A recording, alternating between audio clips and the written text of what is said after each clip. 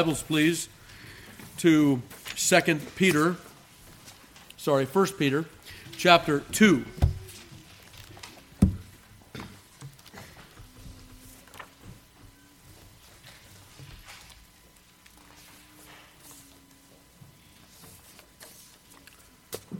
First Peter chapter 2, verse 1. Hear now the inerrant, infallible, and inspired Word of God. Wherefore, laying aside all malice and all guile, and hypocrisies and envies, and all evil speakings, as newborn babes desire the sincere milk of the word that ye may grow thereby, if so be ye have tasted that the Lord is gracious. To whom coming, as unto a living stone, disallowed indeed of men, but chosen of God and precious, ye also, as lively stones, are built up a spiritual house and holy priesthood, to offer up spiritual sacrifices acceptable to God by Jesus Christ. Wherefore also it is contained in the Scripture, Behold, I lay in Sion a chief cornerstone, elect, precious, and he that believeth on him shall not be confounded. Unto you, therefore, which believe, he is precious. But unto them which be disobedient, the stone which the builders disallowed, the same is made the head of the corner, and a stone of stumbling and a rock of offense, even unto them which stumble at the word, being disobedient, whereunto they were appointed. But ye are a chosen generation, a royal priesthood, an holy nation, a peculiar people, that ye should show forth the praises of him who hath called you out of darkness into his marvelous light, in which time past were not a people, but are now the people of God, which had not obtained mercy, but now have obtained mercy. May God add his blessing to the reading and hearing of his most holy word. So to begin our service, our sermon today, I have two quotations for you, one from the Reverend Stephen Charnock, and the other from the Reverend John Brown of Edinburgh, not Haddington, not Wamfre, but Edinburgh, who has a very sweet commentary on 1 Peter. Stephen Charnock says this: "Till the nature of the will be altered, it can never move freely to any duty. There must be a power to will before there is a will to do, as Philippians 2:13. It is God which works in you both to will and to do. A supernatural renewing grace must expel corrupt habits from the will and reduce it to its true object. When faith is planted, it brings love to work by. When the soul is renewed, there is an harmony between God and the heart, between the mind and the word, between the will and the duty. When the appetite and true taste of the soul is restored in regeneration, then spring up strong desires to apply itself to every holy service. The sincere milk of the word is fervently desired after it is spiritually tasted." And then John Brown: "It is their conscious helplessness, their entire confiding dependence on others, then, ready belief as their faculties expand of everything told them, till the falsehood of men teaches them distrust and makes infants fit emblems of the disciples of Christ.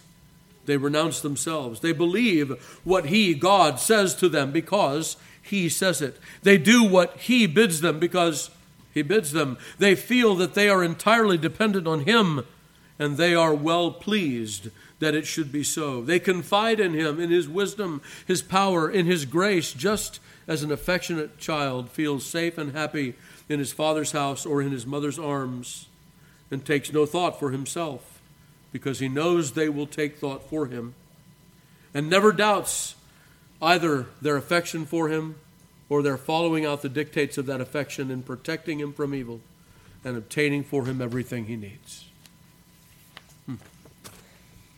So here we are now at 1 Peter chapter 2, verse 1 in our study of this great book.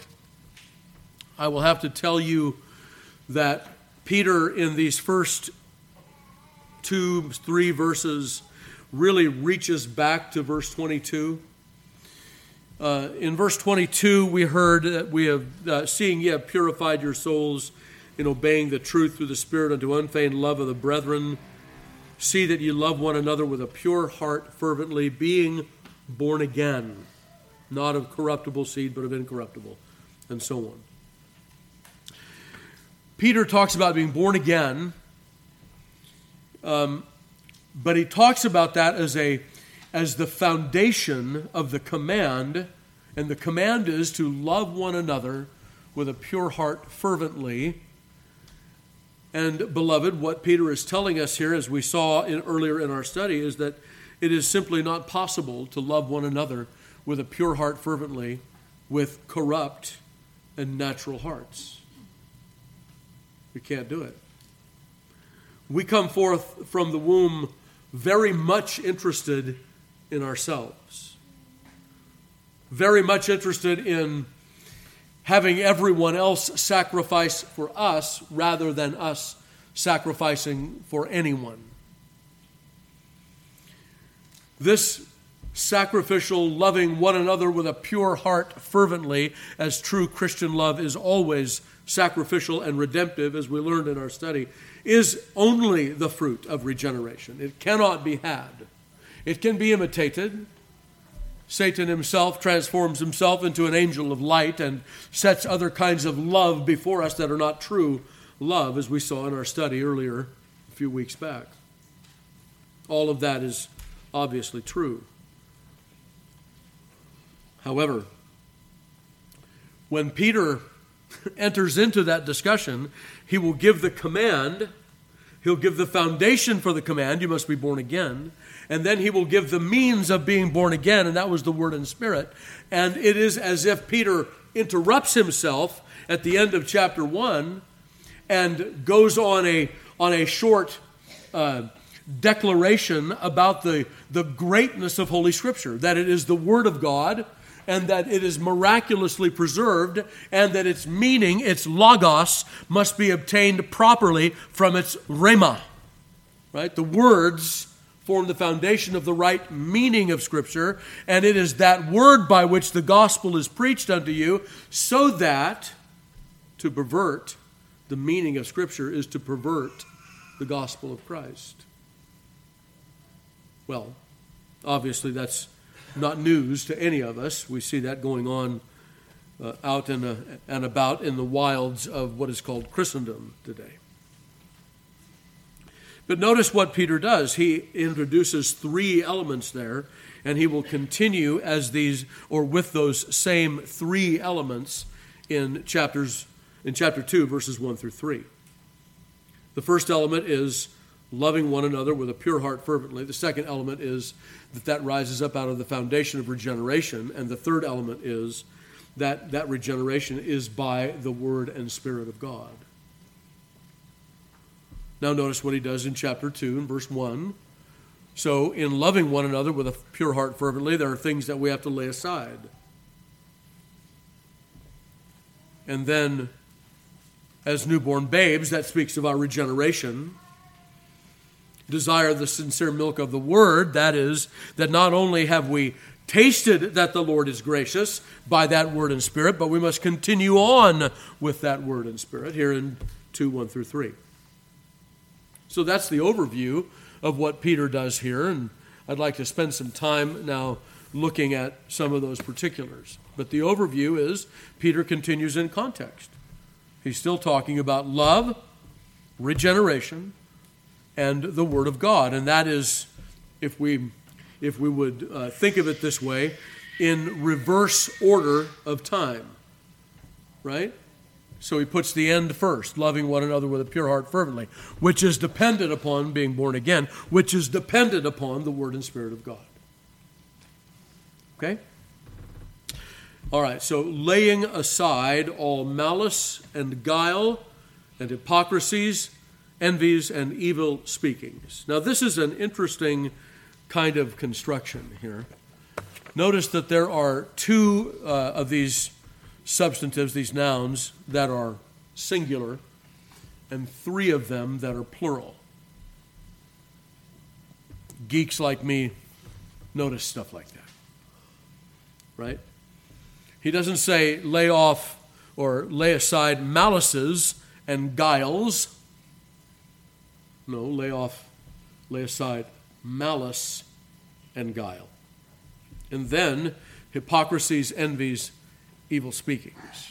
And I agree with those commentators that would say that the foundational elements here, the attitudes, the heart issues are malice and guile, and then they manifest in hypocrisies, envies, and evil speakings. And that's why those last three are in the plural, and the first two are in the singular. So with regard to the laying aside, this is indeed a part of that concept of regeneration, of putting off the old man and putting on the new man. I have a plan to look at Ephesians 4 and Colossians 3 with you for a few moments today as indicative of what Peter is talking about. Peter uses something that's much more abbreviated here. But it is indeed much broader, especially in Ephesians 4, but even in Colossians 3, although it's stacked up a little bit differently, it's the same concept. And what is that concept? Beloved, it does precious little for a man who is dead in trespasses and sins to charge him with the throes of death. Someone who is dead in trespasses and sins, he cannot help but be malicious. He cannot help but be deceitful, treacherous. That's his stock and trade. That's how we come forth into this world, corrupted in our first father Adam, and with our actual sins that we add to that. We come into this world in such a way that we must be born again. Regeneration is a real thing, and when regeneration takes place by the almighty power and word of God, the Spirit blows where He wills. When it does take place, suddenly, as Mr. Charnock said, new abilities come flooding into the soul. The regenerated heart is different. It's a heart of flesh instead of a heart of stone. And so who do you think Peter is talking to when he says, lay aside malice, guile, hypocrisies, envying, or envies, and evil speakings? Who is he speaking to? He's speaking to those who have a profession of faith in Christ, who are people that have the power, the strength from the grace of God, not out of themselves, actually to lay aside malice, actually to lay aside deceit and treachery, and to lay aside those manifestations of those attitudes. To put away those things. Why? Because we are not enslaved to them. They don't belong to us anymore. What is malice? Well, the Greek word is very simple. It just means this evil intention. It's an evil intention. And it's not an evil intention very often just for the sake of evil itself. Remember, a moment ago I said we come into this world self-interested. Malice is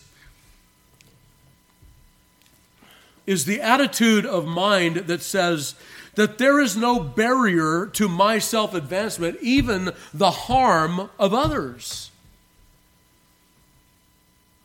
It's okay if, when I'm getting what I want, I'm mistreating and doing evil to others. I have one great love in my life, says the natural man. There's three of us. Me, myself, and I. You've heard people say, well, that man, he's got eye trouble. We don't mean E-Y-E.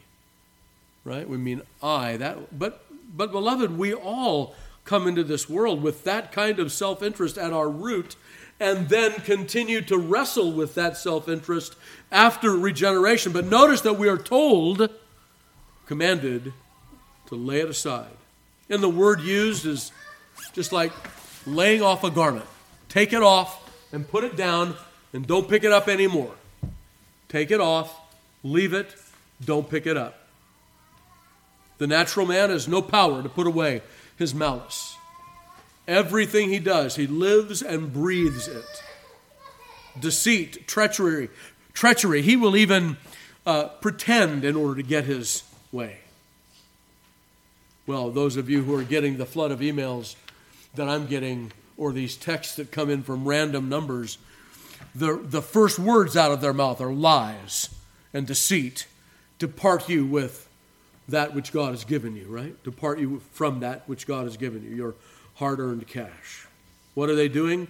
They're lying. The first words out of their mouth is a lie. Beloved, treachery and malice. And why do people do that? Why do they do that? They do it because it advances them in this world in one way or another. And they don't care that it harms you, that it hurts others. That's what malice is. That's what treachery and deceit is.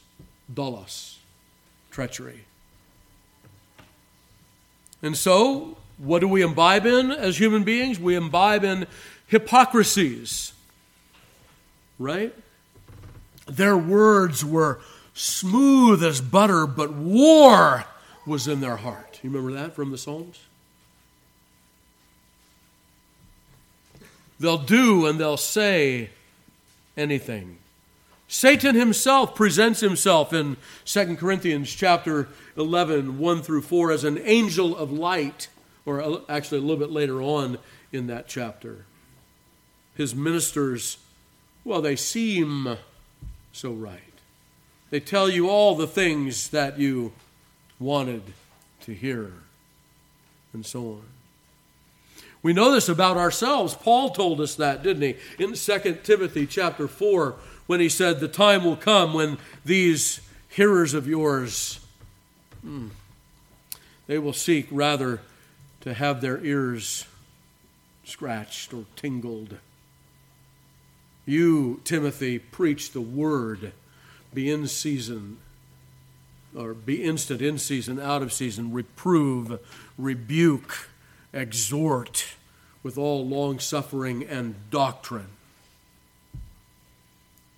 Because the people of God, well, from time to time we have tendencies in deformation rather than reformation to hear something more pleasant to us. The prophets heard that. Oh, don't say hard things to us, say smooth things. Isaiah will lament, they have healed the hurt of the daughter of my people slightly, saying, peace, peace, when there is no peace. So, beloved, we have this statement here at the beginning. We must lay aside malice and guile and hypocrisy. In Paul's epistle to the Romans in chapter 13,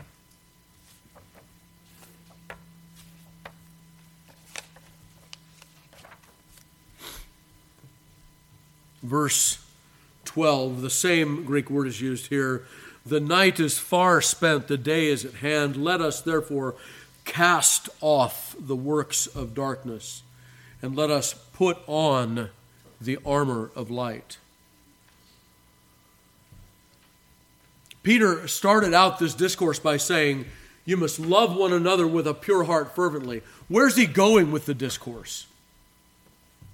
Well, the next few verses in 1 Peter 2 make that very clear. You're going to be a people that are not a people at all, but a living temple, living stones in a temple.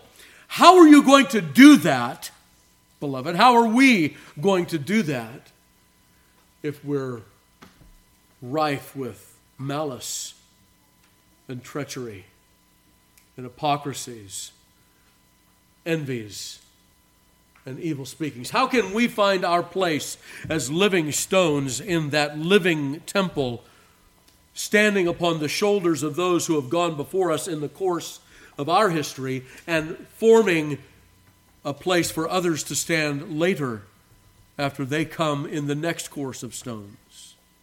How can we do that if we give ourselves to malice, deceit, hypocrisy, envy, and speaking evil. We've already read today where we're going. It's that heavenly Jerusalem. It's that pure water of life, the tree of life, and everyone feasting on life.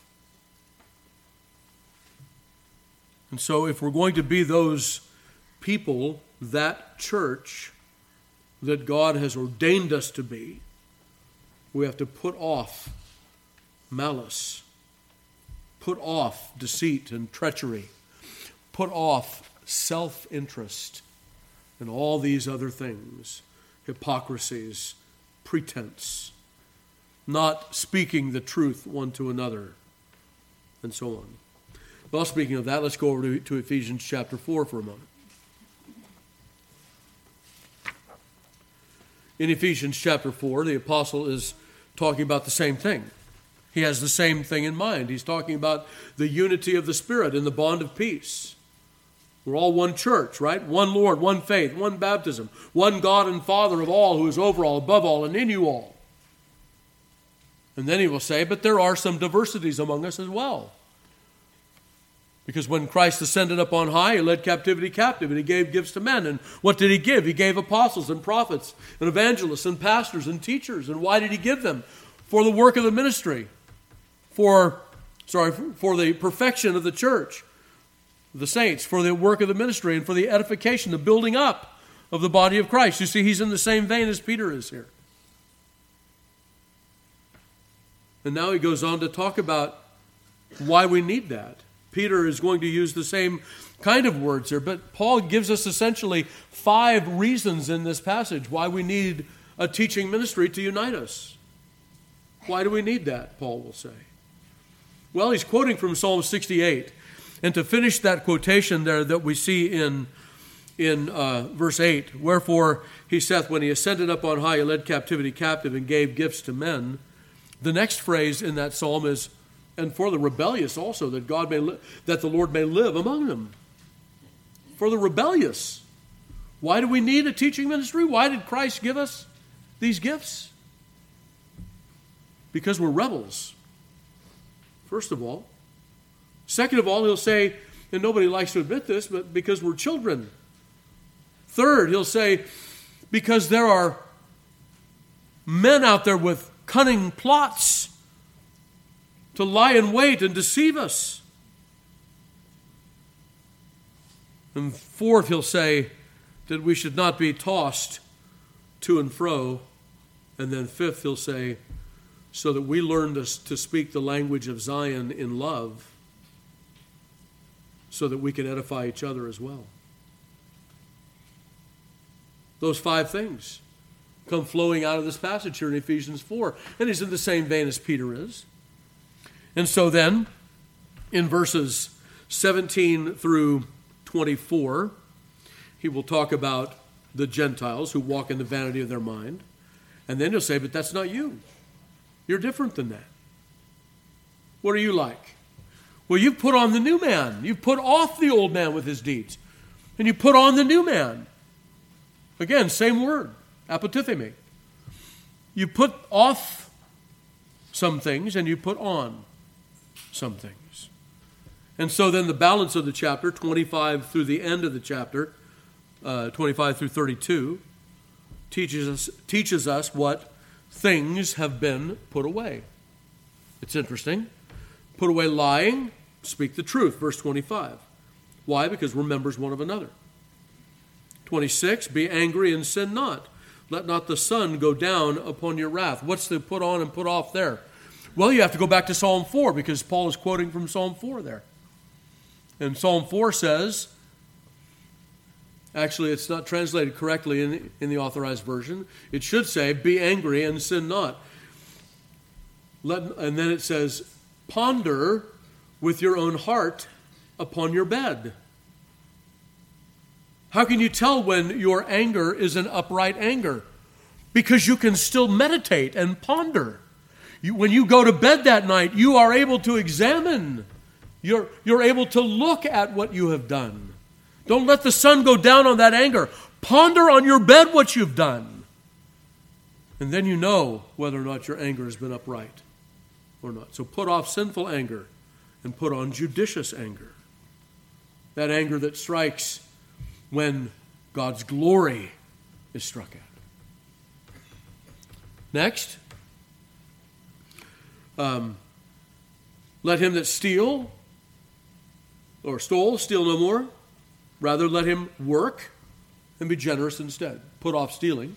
Put on honest labor and generosity instead. Let no corrupt communication proceed out of your mouth. Put on what? That which edifies, the kind of edifying speech, to minister grace to the hearers. And then finally he wraps it up with, and grieve not the Holy Spirit of God, whereby ye are sealed unto the day of redemption. The putting on there is obvious, right? You don't grieve him, you embrace him. You're sealed by him. And then finally, 31 is a sort of finale wrap-up. Let all bitterness, wrath, anger, clamor, evil speaking be put away from you with all malice. And then be kind, tender-hearted, forgiving, as God for Christ's sake has forgiven you. Put off, put on. This is not mission impossible. This is mission possible. Why? Because we have new hearts. Because we have hearts purified by faith. Because we're no longer under the bondage of sin and Satan. We may still have the shackle scars on us, but those shackles are not there, beloved. This command is a command that is doable. You can put off that self-interest that says, they were hurt. Okay, I'd rather they weren't, but who cares? I got what I needed out of it. Right? This self-interest that must be put away. In Colossians chapter 3, the apostle will go down much the same road, except here there's going to be a distinguishing that I think is important. Remember in the next chapter, as Paul continues that discussion in Ephesians chapter 4 and then into chapter 5, he's going to give a list of things that are simply incompatible with Christianity. If you're doing these things, Paul will say, you're outside the pale. You have no inheritance in the kingdom of God. Then he will talk about other things that are inconsistent rather than incompatible. And I want you to get that difference in your minds, because if we lose that distinction, we're going to begin thinking that every sin is, quote, incompatible with Christianity, and that's not true. We are a people that are sinners. We don't teach perfectionism. Perfectionism is a wicked sin. That teaching. No, we don't teach that. But we do teach that there are some sins, and Paul will give them in a list in Ephesians 5, Galatians chapter 5, 1 Corinthians chapter 9, Colossians chapter 3, and he will say, listen, if these things are what your life is like, there's no inheritance for you in the kingdom of God. Period. End of story. No arguments, no standing on one leg and protesting. You don't get to do that. But then there are other sins that Paul will name here in Colossians chapter 3 that are inconsistent with your Christian profession that you must constantly be working on to put off. So look at what he says in chapter 3, verse 1. If you then be risen with Christ, seek those things which are above, where Christ sitteth on the right hand of God. Set your affection on things above, not on things on the earth. For ye are dead, and your life is hid with Christ in God. When Christ, who is our life, shall appear, then shall ye also appear with him in glory. Mortify, therefore, your members which are upon the earth: fornication, uncleanness, inordinate affection, evil concupiscence, and covetousness, which is idolatry, for which things' sake the wrath of God cometh on the children of disobedience, in which ye also walked sometime when ye lived in them. Writing to the Colossians, they are no longer doing those things. They used to, but they have been relieved of the bondage to those sins that are incompatible with eternal life. Paul will say the same thing in 1 Corinthians chapter 6, verse 9. Know ye not that the unrighteous shall not inherit the kingdom of God? Be not deceived, neither fornicators, nor idolaters, nor adulterers, nor effeminate, nor abusers of themselves with mankind, nor thieves, nor covetous, nor drunkards, nor revilers, nor extortioners shall inherit the kingdom of God, and such were some of you. But you're washed, but you're sanctified, but you're justified in the name of the Lord Jesus and by the Spirit of our God. Paul is speaking to Gentile churches, and we know the horrid moral estate of those Gentile nations. You know, we've talked about this before. We don't need to get too graphic, but they had a seeker-friendly service beyond all seeker-friendly services. Right? Human intimacy and a steak dinner. And they brought that, some of them, into the Christian church. Paul said, you don't bring that here. It doesn't belong here. This is incompatible with your inheritance. But now back in Colossians 3, Paul will say, but now ye also put off all these. So now here is a command to put off some other things: anger, wrath, malice, blasphemy, filthy communication out of your mouth. Lie not to one another, seeing you put off the old man with his deeds, and have put on the new man, which is renewed in knowledge after the image of him that created him. In Ephesians 4, Paul will say this image of God is being renewed in righteousness and holiness. And here in Colossians, knowledge. So what is God working in you, beloved, that believe in him, that believe in Christ? He is working in you the renewal of his image in knowledge, righteousness, and true holiness. And so there are some things that are just plain incompatible with Christianity, incompatible with your eternal inheritance, incompatible, Paul says, with what he calls the inheritance in the kingdom of God. They are sins that are difficult to speak about in mixed company, and they are sins that the visible Christian church has embraced. And that's the sad part of it. But I don't want to make this sound like the only thing that we need to be concerned about is what's going on out there. We ought to be concerned with what's going on out there, because temporal judgments come upon a nation for the corruption of her churches. So yes, we are affected, and we are brushed with that brush. And so that means that every opportunity that we have, we speak the truth of the Scripture instead. We speak the truth of putting off things like malice, putting off things like those sins that can remain and are only inconsistent with our calling rather than incompatible with our calling. And those things that are incompatible, we make sure that's known as well in our sphere of influence, whatever that is.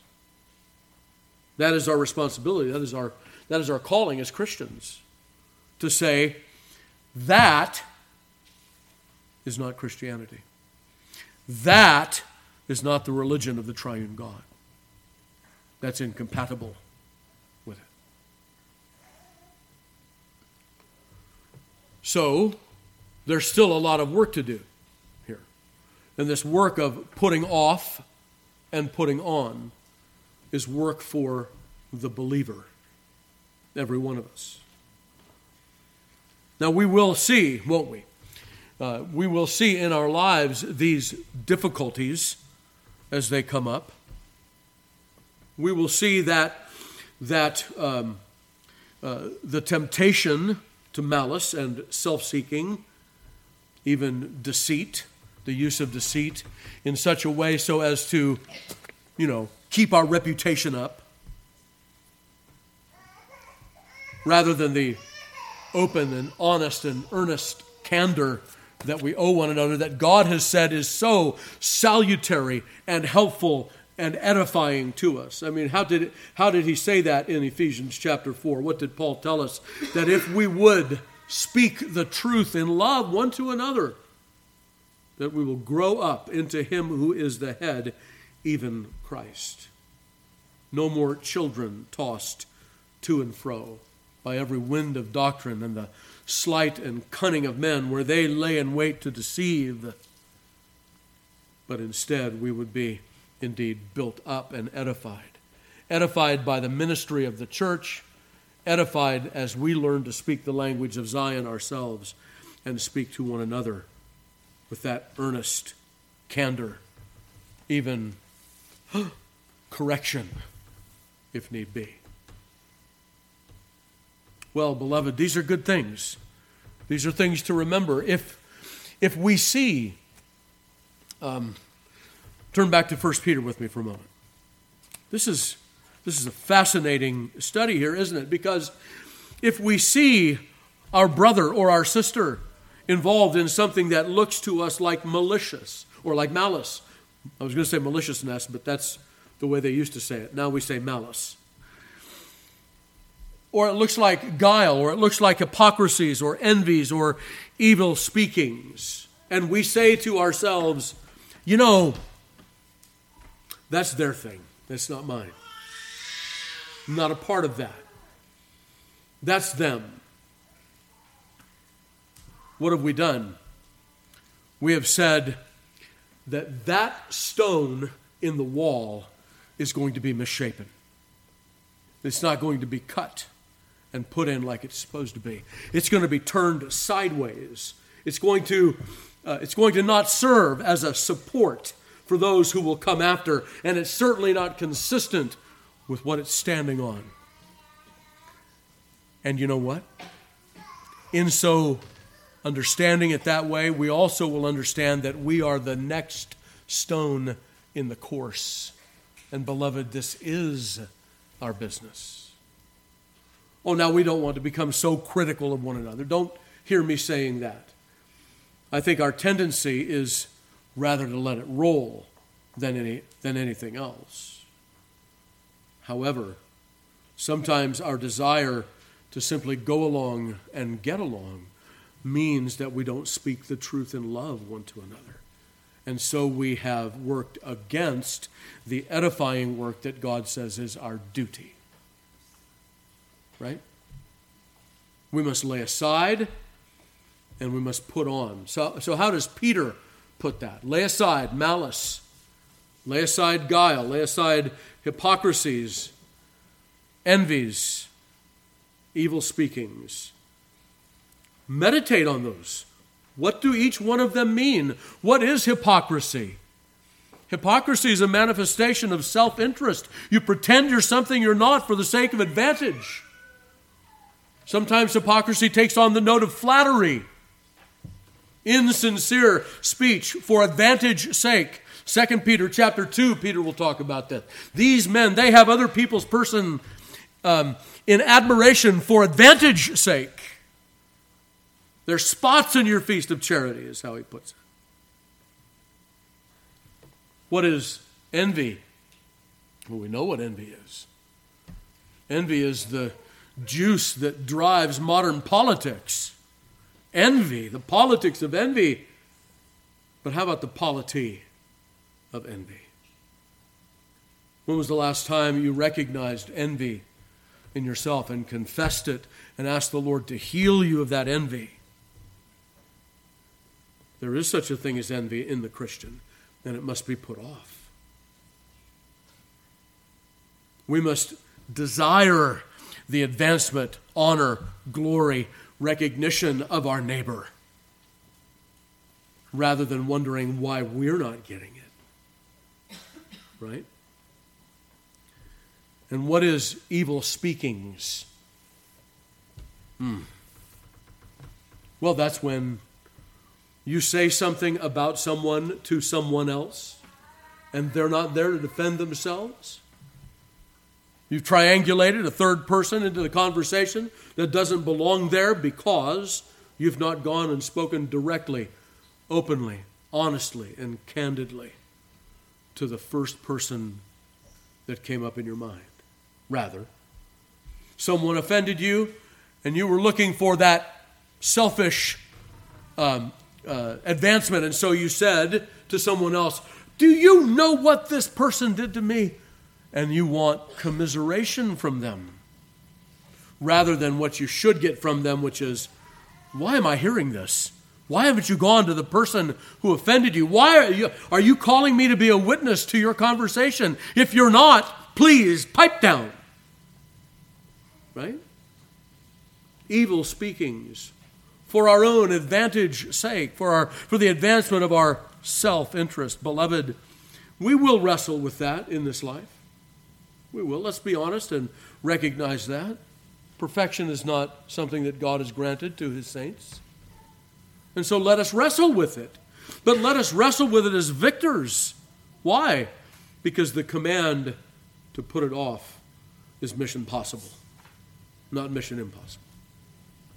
We're no longer under those structures. We can say no to temptation. With every temptation, beloved, there is, according to the Apostle Paul, a way of escape. All right, so let's spend the next few moments talking about being born again. We'll get into Peter's particulars in a few moments, but let's talk about being born again for a moment. I think that the commentary that I read this week, actually one of several, was an important use out of this passage. Being born again, not of corruptible seed, but of incorruptible, and then as newborn babes, desire the sincere milk of the word that you may grow thereby, if so you have tasted that the Lord is gracious. Both of those passages speak in the way of being born again, being regenerated. There is a change that must come over every person if they are to escape the wrath to come. We're not decisionalists here. We're not pushing for decisions. We believe that regeneration takes place in God's timing, in God's sovereignty, when we are involved in what he has put into our hands, and that is a proper use of Christian nurture. A proper use of Christian nurture. And what do we mean by that? We mean that whoever you are, whether you're raised in a Christian household or whether you become associated to the church, may even become a member after your adulthood, and you make a profession of faith in Christ. And we receive that profession of faith with the judgment of charity. Of course we do. You know your own hearts better than we do. However, God knows your own heart better than you do. Right? And so it may be that someone goes along in the church and happy as a clam for a long time, and then suddenly they recognize that there is something that they've been carrying all these years that is more incompatible, not inconsistent, with their eternal inheritance. And they turn to the Lord. You know, those things are in the hands of God. Every one of his elect, none of them will be lost. We're not worried about that. We're not sweating and grinding and begging people. We are, however, presenting that proper Christian nurture. And as a part of that nurture, Paul will say to the Corinthian church in 2 Corinthians chapter 5, we are ambassadors for Christ and ministers of reconciliation, and so we say to you, Christian church, be ye reconciled to God. That's a part of our Christian nurture. It's a part of our Christian teaching. Children, we say it to you. Are you reconciled to God? Are you at peace with God through Jesus Christ? Have you given the eternal disposition of your souls into his powerful hands?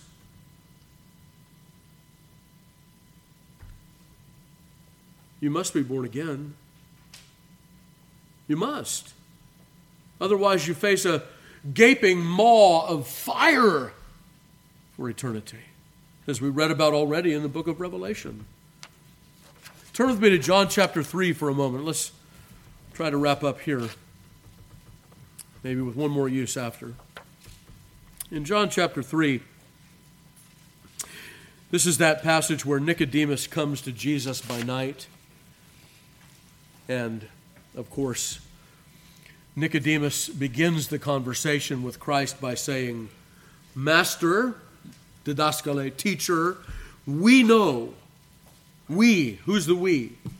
We know that thou art a teacher come from God, because no man can do the miracles that thou doest except God be with him. Right? Who's the we? The Pharisees, the scribes, the religious officers of the day, the church officers of the day. And why would they send Nicodemus to Christ? Well, because here's a guy teaching and he hasn't come up through the normal channels. And they're wanting to make sure that he's a teacher that has come from God. They're wanting perhaps to throw in with him if they can maybe get a little something from him. They recognize his gifts. They recognize he's come from God. He's doing miracles. And so this is a proper conversation. So what does Jesus say? Jesus answered and said unto him, Verily, verily, I say unto thee, Nicodemus, except a man be born again, he cannot see the kingdom of God. Notice that term, kingdom of God. The Apostle Paul would say the same thing with regard to those sins that we talked about a few moments ago. No inheritance in that kingdom. Nicodemus says, how can a man be born when he's old? Can he enter the second time to his mother's womb and be born? Jesus answered, Verily, verily, I say unto thee, except a man be born of water and of the Spirit, he cannot enter the kingdom of God. I take this to be a reference to Ezekiel 36, where the Lord promises that in the days of Messiah, he will pour out his Spirit and he will put a heart of flesh into the hearts of his people rather than a heart of stone. He will sprinkle them and so on. Except a man be born of water, that is, even of the Spirit, he cannot enter into the kingdom of God. That which is born of the flesh is flesh, that which is born of the Spirit is spirit. Marvel not that I said unto thee, one you, Nicodemus, ye, all you Pharisees and religious leaders, need to be born again. There was an age of the church, beloved, in the first century, when Jesus walked upon the face of the earth, when almost the entire officership of the church was unregenerated. It's hard to imagine, but it's true.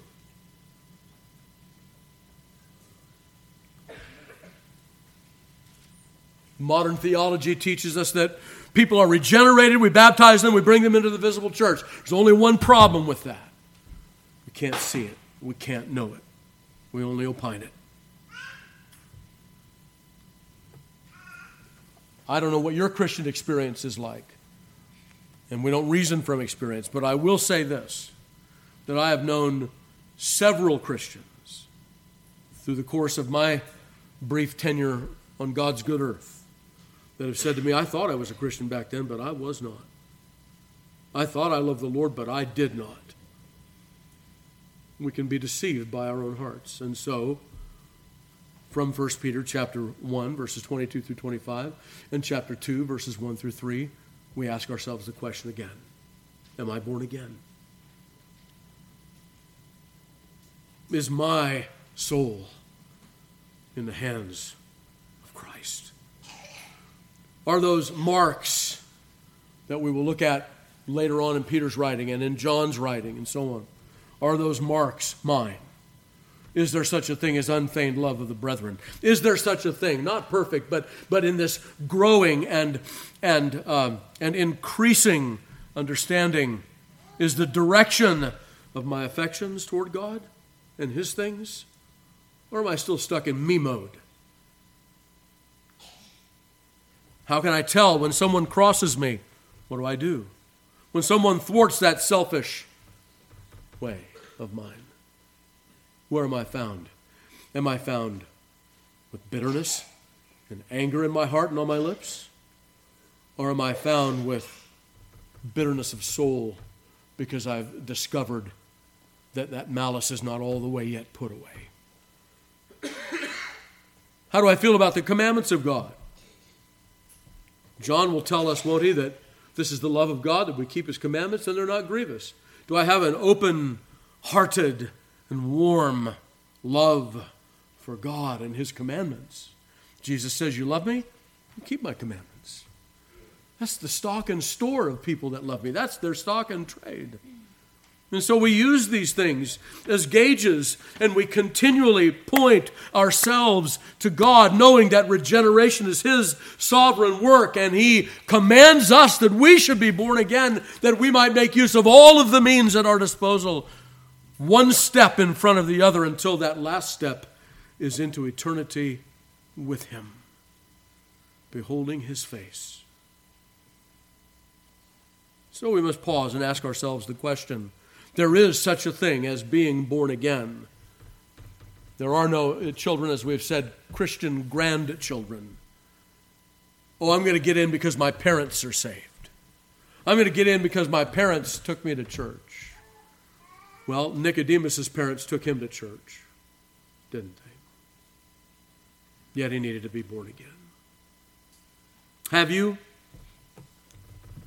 intentionally, have you said to the Lord, all that you've commanded me, I'll do?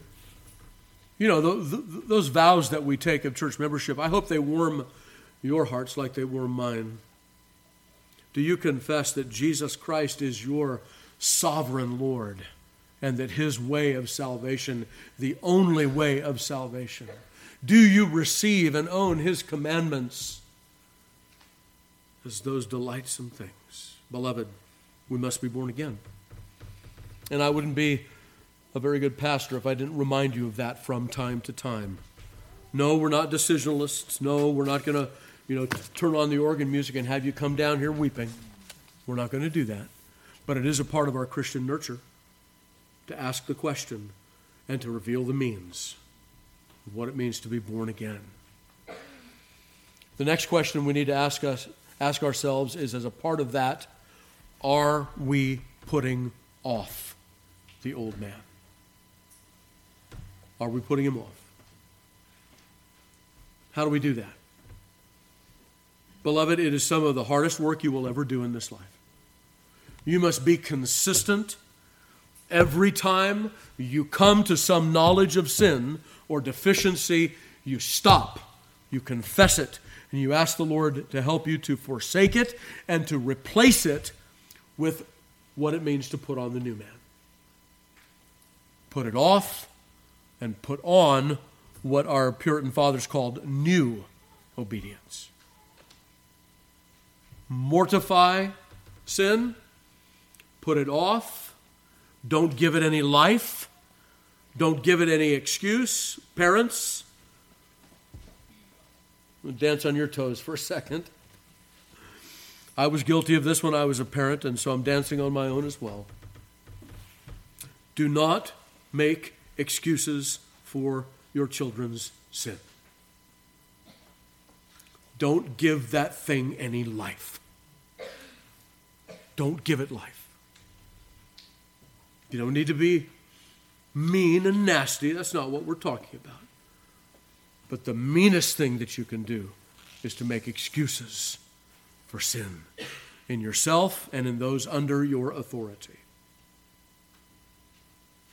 We habituate ourselves then, don't we, to grow up making excuses for our sins, rather than candid and open dealing with God. That's how we put it off. And then we put on something upright in its stead. Well, we've come past our time, and it's time to close.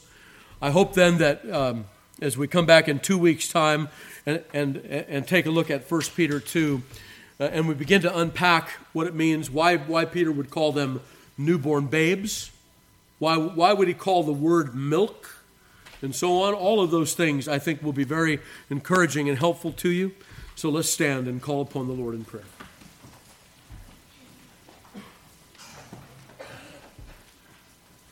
Our dear Heavenly Father, we come unto Thee, certainly a convicting word as we have thought through what Peter is teaching us, what Paul teaches in Ephesians and Colossians and in 1 Corinthians. As we've seen things that are incompatible with our eternal inheritance, and then other things that are inconsistent with it. Lord, we pray that we would have a proper witness, not only here in our churches, but also, Lord, that we would have a proper witness to the world, and that we would indeed take up those commands of thine, as we heard from Deuteronomy 4, as that apologetic, and that this kind of consideration of that which is incompatible and that which is inconsistent, that these would be rightly handled. Oh Lord, we confess that there is much work to do, and it is beyond what we can do. Lord, we pray, make use of these small efforts of ours in our homes, in our communities, in our churches, in our spheres of business and purchase and commerce and influence. And Lord, in those small circles, we pray that thou wouldst marry them together, and as those small circles merge more and more into a larger whole, that thou wouldst be pleased to grant us reformation in our church first, where judgment must begin, and then beyond into the world around us. And Lord, we pray for that honesty, that kind of candor with thee and with others that is consistent with speaking the truth in love. Oh Lord, help us to speak the truth in love when we come before thee to pray, and to put away all deceit and pretense, treating thee as if thou wert another person to be molded, rather than to be molded ourselves by our communion with thee. And teach us also, Lord, as we think on putting off and putting on, that we would simply not be content to put things off, but as the man who was counseled, who was formerly a thief, to labor and to be generous, so also we would put on those works of new obedience. Oh Lord, we pray these things in Christ Jesus' name. Amen. Please be seated.